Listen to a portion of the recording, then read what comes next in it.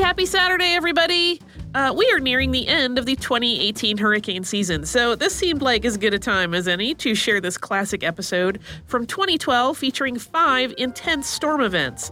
It's a mix of hurricanes, tornadoes, and a freshwater storm surge all making appearances, and it is brought to you by previous hosts Sarah and Deblina. I'm really glad we're sharing this one because it includes 2 very frequent listener requests that are the Tri-State Tornado of 1925 and the Galveston Hurricane of 1900. So batten down your hatches and enjoy. Welcome to Stuff You Missed in History Class from HowStuffWorks.com.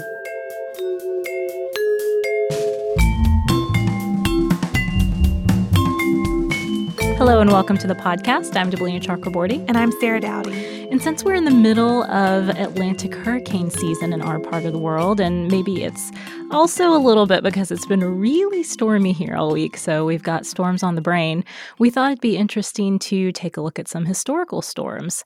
After all, the truly big ones really are kind of characters in their own right, and they often change the story of whatever area they decide to visit and the lives of the people who live there. I think that's really emphasized by the fact that we give them names now. So they really do have sort of a personality, and those names become almost taboo in the immediate years after a really big storm hits. They do. And I think that's especially true with Hurricane Katrina. So a recent storm in recent history, we're not going to be talking about Katrina on the podcast today, but it certainly comes to mind if you're thinking about really giant storms in the United States. Right. It was a Category 5 storm, led to severe flooding and spawned tornadoes that killed around 1,800 people across several states. But as Sarah said, we're not going to get into Katrina in this podcast so much today, but it did get us thinking a lot about some of the most destructive storms that left their marks on the world over time. So we're going to take a look at just a handful of those. We're not going to cover them all by any means today, but we're going to take a look at a few that we think are pretty interesting. We are. So we're going to start back in 1925 with a tornado. And most of the storms we're going to be talking about are hurricanes or cyclones, cyclones in the non-American sense of Dorothy and Oz. But this one is a true tornado, the Tri-State Tornado. And your average tornado is about 500 to 2,000 feet wide, and it travels at about a speed of 30 miles per hour. So pretty scary, even if you just leave it at that. We had a tornado in Atlanta a few years ago. It went right through downtown. It was a scary storm. It was, but this next entry on our list, the 1925 Tri-State Tornado, was massive enough to leave that tornado and most typical tornadoes that we encounter in this country in the dust. It formed at about 1 p.m. on March 18th, 1925, somewhere around the town of Ellington in southeastern Missouri, and it was nearly a mile wide, moving at an average speed of about 62 miles per hour, and at times even up to 73 miles per hour. And it was possibly because of that great width that a lot of people who saw the storm coming didn't even realize at first that it was a tornado. It just looked like a cloud wall. Right. And according to an article by Sean Potter in Weatherwise magazine, W.F. Haywood, who was the postmaster for Ellington, made one of the first recorded sightings of the tornado, and he just observed it as a, quote, blue-black cloud mass that was coming toward them. He was lucky, though, compared to some who didn't even see it coming at all. Yeah, people described being in buildings when windows suddenly started to shatter, walls came crumbling down, whole houses were just lifted off the ground. Yeah, Wizard of Oz style. Definitely, and too late if you realize you're in a tornado. But it moved quickly, too. So even though it was so giant, it was moving along at quite a clip. It covered a lot of ground. It hit parts of Missouri, Illinois, and Indiana, traveling a total of 219 miles in only 3.5 hours, which was more than 36 times as much as an average tornado covers, more than 36 times as much ground. In an article in American Heritage, Wallace Aiken calls it, quote, the longest uninterrupted track on record.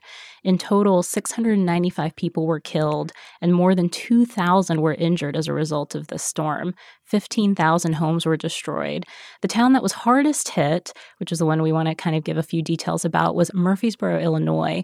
234 people died in that town alone, and that set a record for the most tornado fatalities in a single place.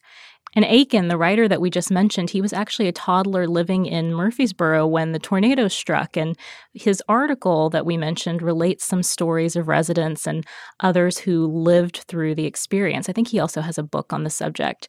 And one story that he relates that I found particularly chilling involves the town's children who were in school at the time that the tornado struck. The school building basically collapsed on the kids. 25 died. Some who survived struggled out from under the debris on their own and headed for their homes. It's a natural instinct for a kid. I'm going to head for home. I'm going to find my family. But they found in many cases that their homes were completely gone. Even entire neighborhoods had vanished. That's so scary. One friend of Aiken's recalled reaching his home, what should have been his home, which was nothing but an open field with her grandmother in the middle of it, decapitated and still sitting in her rocking chair. So completely horrifying sight after surviving an already horrifying situation. Yeah, and horrific sights like these seem pretty typical for those who managed to live through that initial chaos, since there were plenty of dead and injured people around who needed tending to. Medical teams and supplies started to pour in from all over the country. One point that I thought was interesting, according to Potter's article, Chicago even offered up some liquor that had been confiscated by the federal government after some prohibition raids. And so they, quote, made this available in a medicinal way to the storm sufferers. That's so bizarre. There was a silver lining to this disaster in a way. It raised public awareness about tornadoes. I was really interested to find in this Popular Mechanics article, John Galvin writes about how even using the word tornado was considered taboo by the National Weather Service at this time. Basically because tornadoes were so unpredictable, talking about them was thought to cause pointless panic. So don't let people know until their houses are rattling. Well, yeah, I mean, I don't know if they exactly looked at it that way, but I guess they just thought there was really no use since they couldn't really forecast them. Right. But after the tri-state tornado, local tornado spotting networks started popping up. So people were more aware and were taking steps to protect themselves a little bit. And of course, researchers know so much more about tornadoes now than they did back then, so much so that in recent years, some have suggested that the tri-state tornado might have actually been a family of tornadoes, not one single tornado, that was caused by a supercell thunderstorm.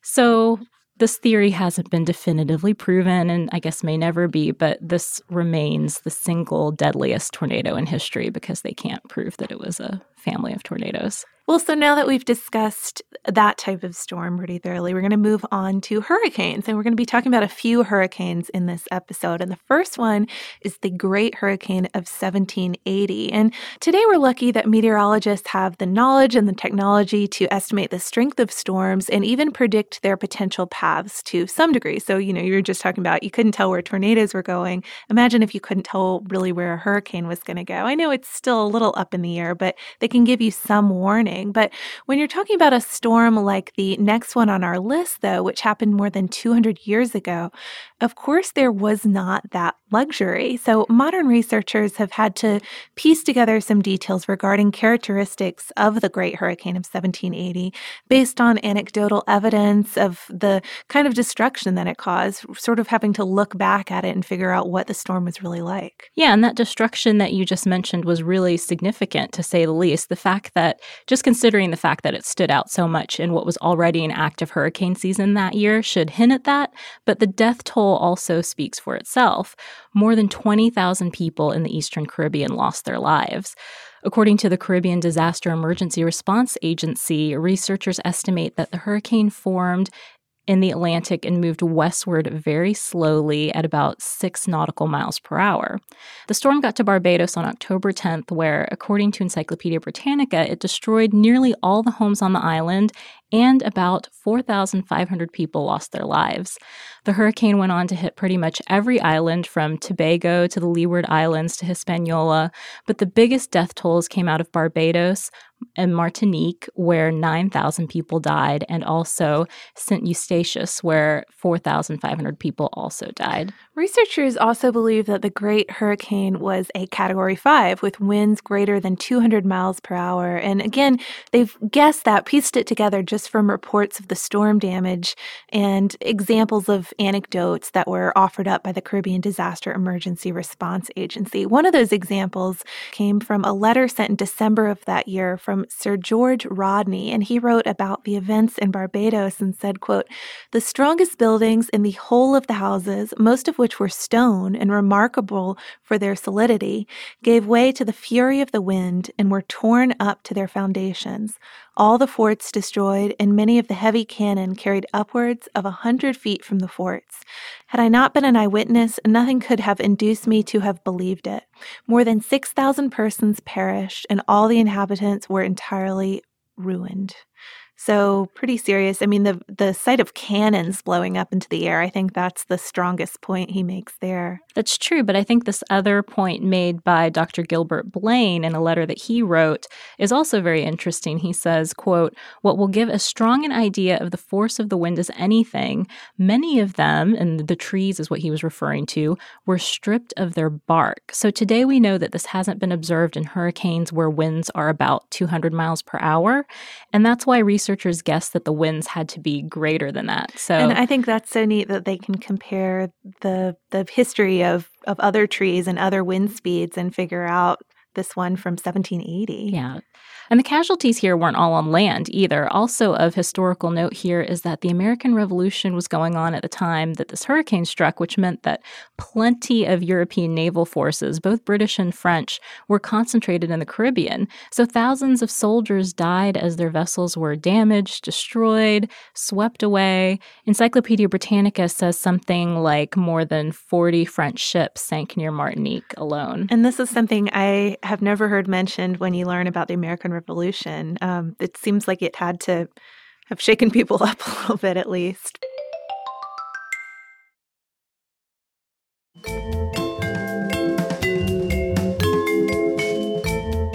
Okay, so the next storm we're going to talk about is certainly, we're jumping ahead quite a bit. It's a more modern storm, and it's one that I'm guessing a lot of you, especially if you're in the United States, have probably heard about before. It has the distinction of being known as the greatest natural disaster in U.S. history. Yeah, it took place in Galveston, Texas in 1900 and is sometimes known simply as the Galveston Storm. Galveston at the time was one of the wealthiest cities in America, and it was the largest city in Texas and a big trade center. A boom town, really. Yeah. Located on a barrier island in the Gulf of Mexico, Galveston had gotten the message before that it should do some storm preparation, including maybe constructing a seawall. And they'd seen nearby towns destroyed by hurricanes in previous years, but they still didn't make any moves to fortify the city prior to 1900. The city got its first inkling that a storm was headed its way in early September of that year, and what started out as an area of, quote, unsettled weather near the Windward Islands became a tropical storm that moved over Cuba and hit Louisiana and Mississippi on the way to Texas. So by the time it reached Galveston, though, on September 8th, 1900, it was about a Category 4 hurricane by modern estimates. Again, meteorologists are having to do some backtracking here.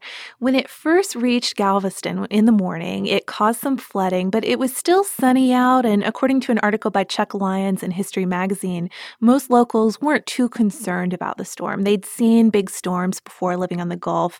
They thought they could, quote, ride it out, as sometimes people do in big storms like this. But as the day went on, the wind started to pick up, and it ultimately reached estimated speeds of about 120 to 135 miles per hour. The highest speed recorded was actually 100 miles per hour, but there's a note there. The wind instrument was destroyed shortly after taking that measurement, so we can assume it went quite a bit higher than that. The flooding also got much worse. The rain just kept coming, and the tidal surges reached from 8 to 15 feet.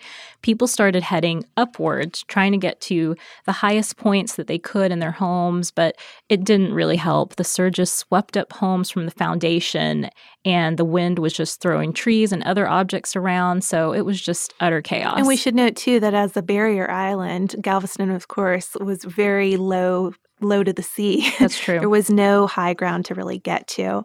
According to another article by Potter in Weatherwise magazine, the entire south, east, and west areas of the city were just wiped out. Pretty much all the houses were just swept away. Most other buildings were destroyed too. There were debris everywhere. There were bodies, alive and dead, trapped under the buildings. Potter quotes Isaac Klein, who was in charge of the Galveston Weather Bureau office at the time, as saying the site the next day was, quote, one of the most horrible sights that ever a civilized people looked upon. Anywhere between 6,000 and 12,000 people died as a result of this hurricane. Estimates usually sort of waver around, I guess, 6,000. But as many of these storms, as they do for many of these storms, we have huge spans of numbers here. Yeah, and the exact number of people who died may never be known. People were drowned, of course, crushed by debris, and nearly 90 kids in a local orphanage were killed. Just an example of some of the people who died in this storm. About 30,000 were left homeless, too. Relief came in from other areas of the country, but there were so many dead, bodies had to be burned for weeks after the storm because there was just no way to bury them all efficiently. Galveston never quite recaptured the prominence that it once had, according to Lyon's article, but it did survive and managed to rebuild. One of the results of what happened, in 1902, the city started building a 17-foot seawall to protect itself, and houses and buildings were kind of raised up to that level too. So there's more awareness again to keep this from happening. Yeah, Galveston really ended up having to almost raise the entire city so they'd be a little safer. They did. So we're going to be moving on now to another hurricane. But before we do that, we need to discuss the relative merits of coastal living and inland living. And I'd say one of the obvious perks of living by the coast is that you're near the beach. But one of the upsides of living far inland is that you're usually spared the full brunt of a hurricane, plus really terrifying side effects like tsunamis if you're in cyclone territory, or storm surges.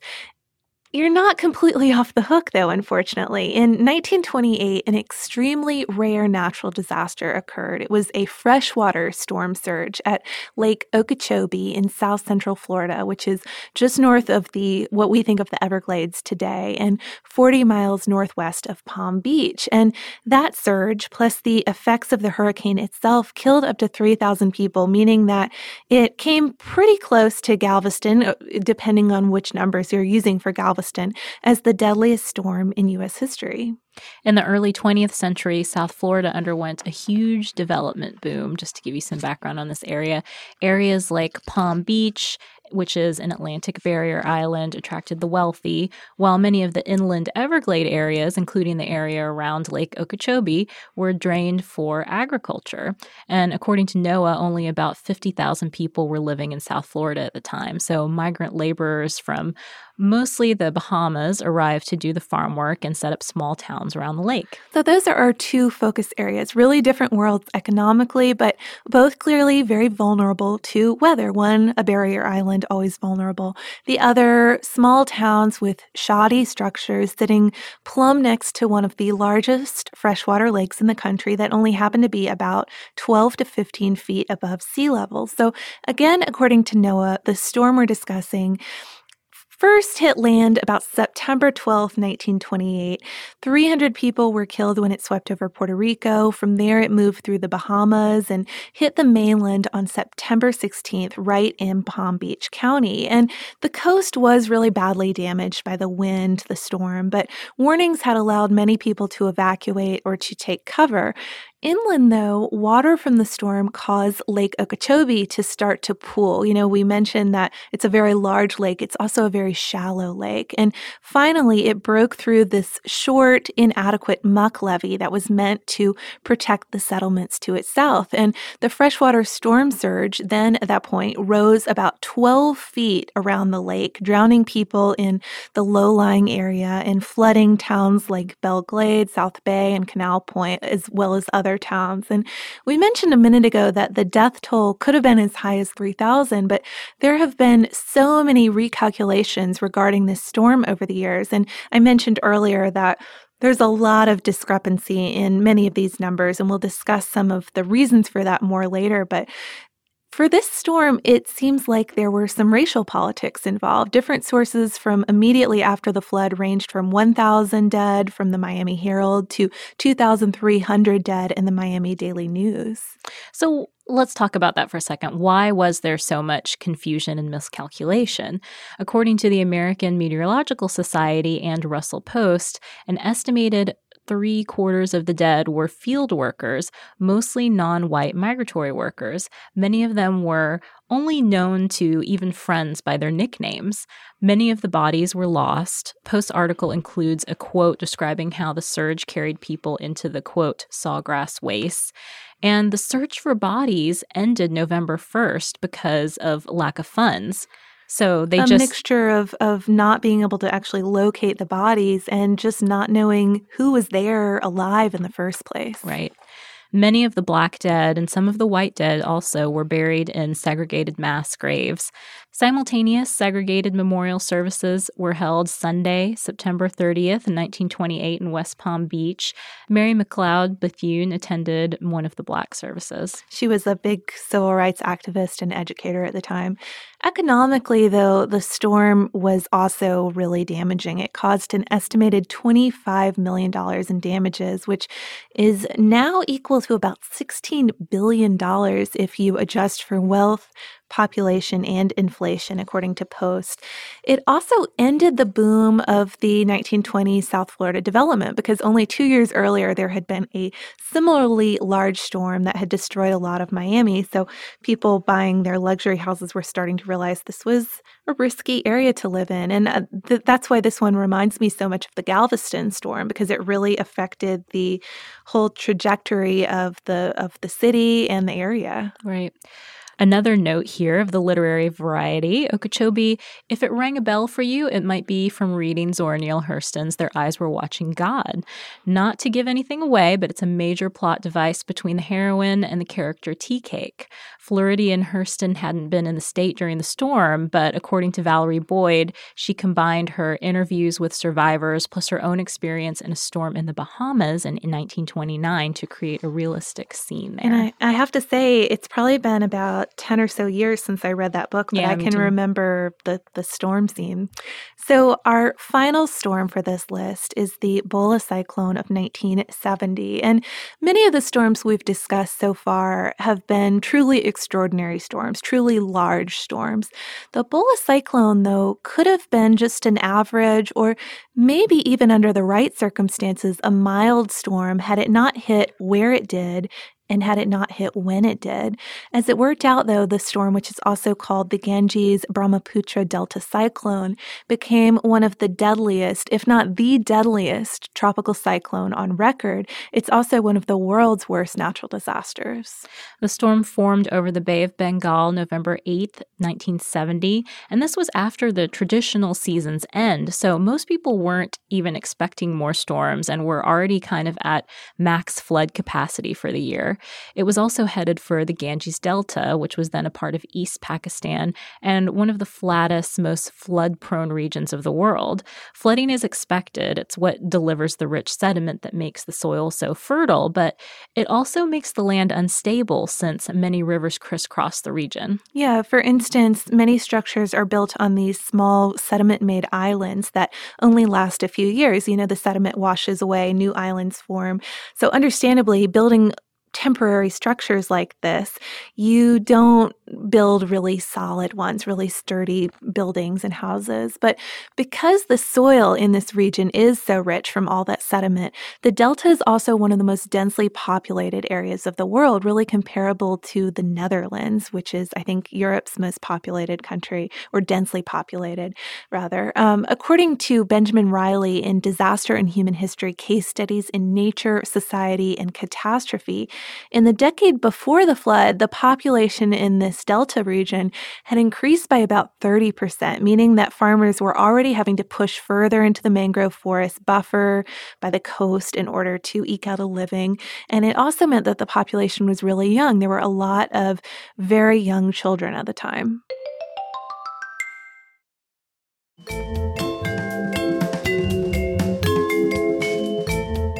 So So already there's this out-of-season storm, and it was the 6th of the season, and it's in a flood-prone area with a dense population living in mostly temporary housing. So just to set the scene right there, the storm made landfall as a Category 3 cyclone with a peak speed of 115 miles per hour. It hit right at high tide on a full moon night when people were sleeping. Many of the migrant workers who had arrived for rice harvest were sleeping outside. The storm surge created by the cyclone reached about 19 feet, wiping out everything that it hit. Since there wasn't high ground, people climbed trees only to find themselves surrounded by snakes. And there's a really odd story. I mean, I'd say take it with a grain of salt, but it's mentioned by Riley. He discusses a Mrs. Kareem who credited a constrictor with saving her life. So most people, I'm sure, if you found yourself suddenly in the tree with lots of snakes, that would be it. But she remembers losing consciousness, but at that moment being wrapped up by a constrictor who was really just trying to cling to anything on the tree. And it ended up saving her life and the life of her newborn child. So kind of a wild storm story there, but I guess you never know what can happen in in incidents like these. The death toll, though, was initially estimated to be at about 225,000, but it could have been as high as 500,000. And again, just like we discussed with the Okeechobee hurricane, there are a lot of reasons for why there's so much discrepancy here. And again, one is that there were probably a lot of migrant workers among the dead, and nobody knew who was there, nobody knew who they were. Plus undocumented residents, just people who hadn't registered in any sort of way. And we mentioned this earlier, lots of young children, so maybe they weren't even on the books yet. After the storm, hundreds of thousands of people were left without food. And since it had almost been harvest time, there were no stores of anything either. Agricultural equipment had been washed away. Salt water had inundated farmland. Livestock had drowned.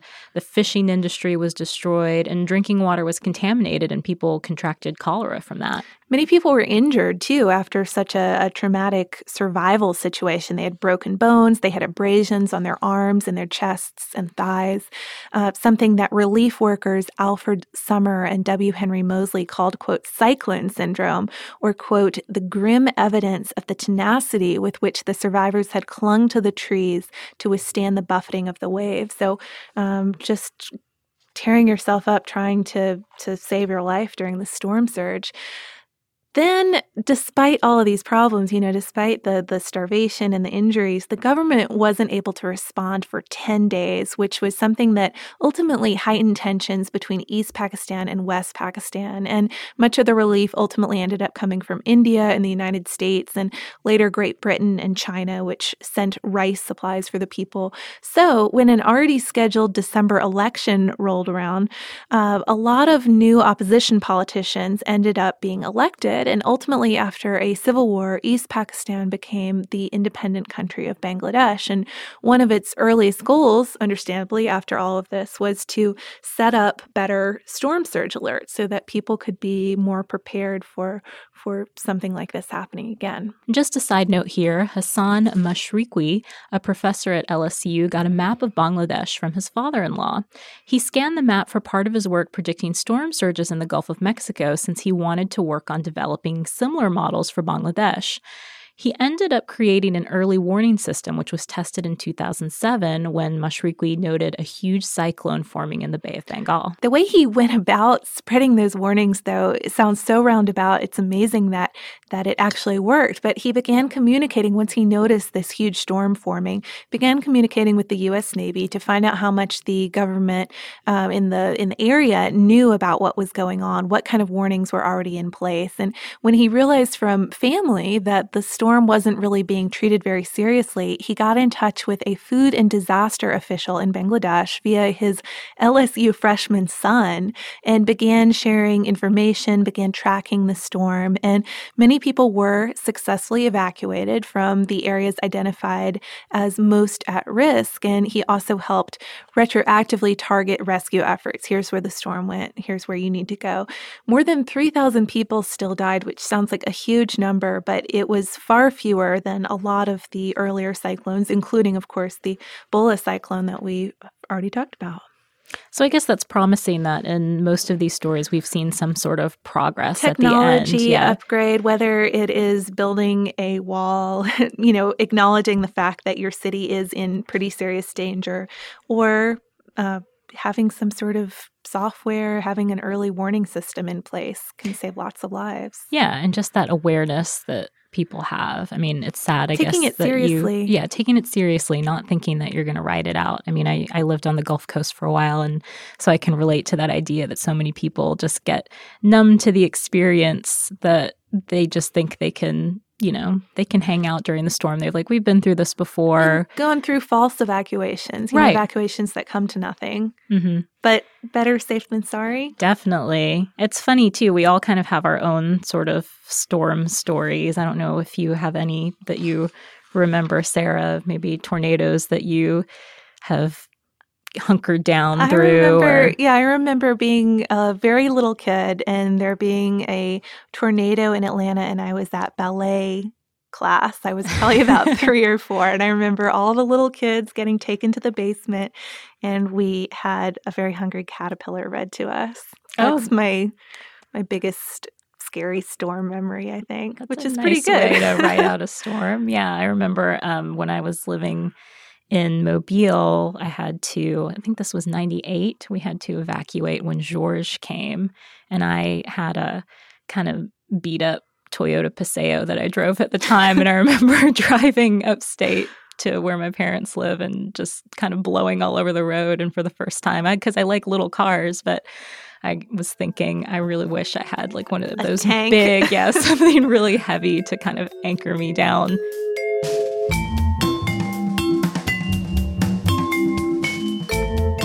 Thank you so much for joining us on this Saturday. If you have heard an email address or a Facebook URL or something similar over the course of today's episode, since it is from the archive, that might be out of date now.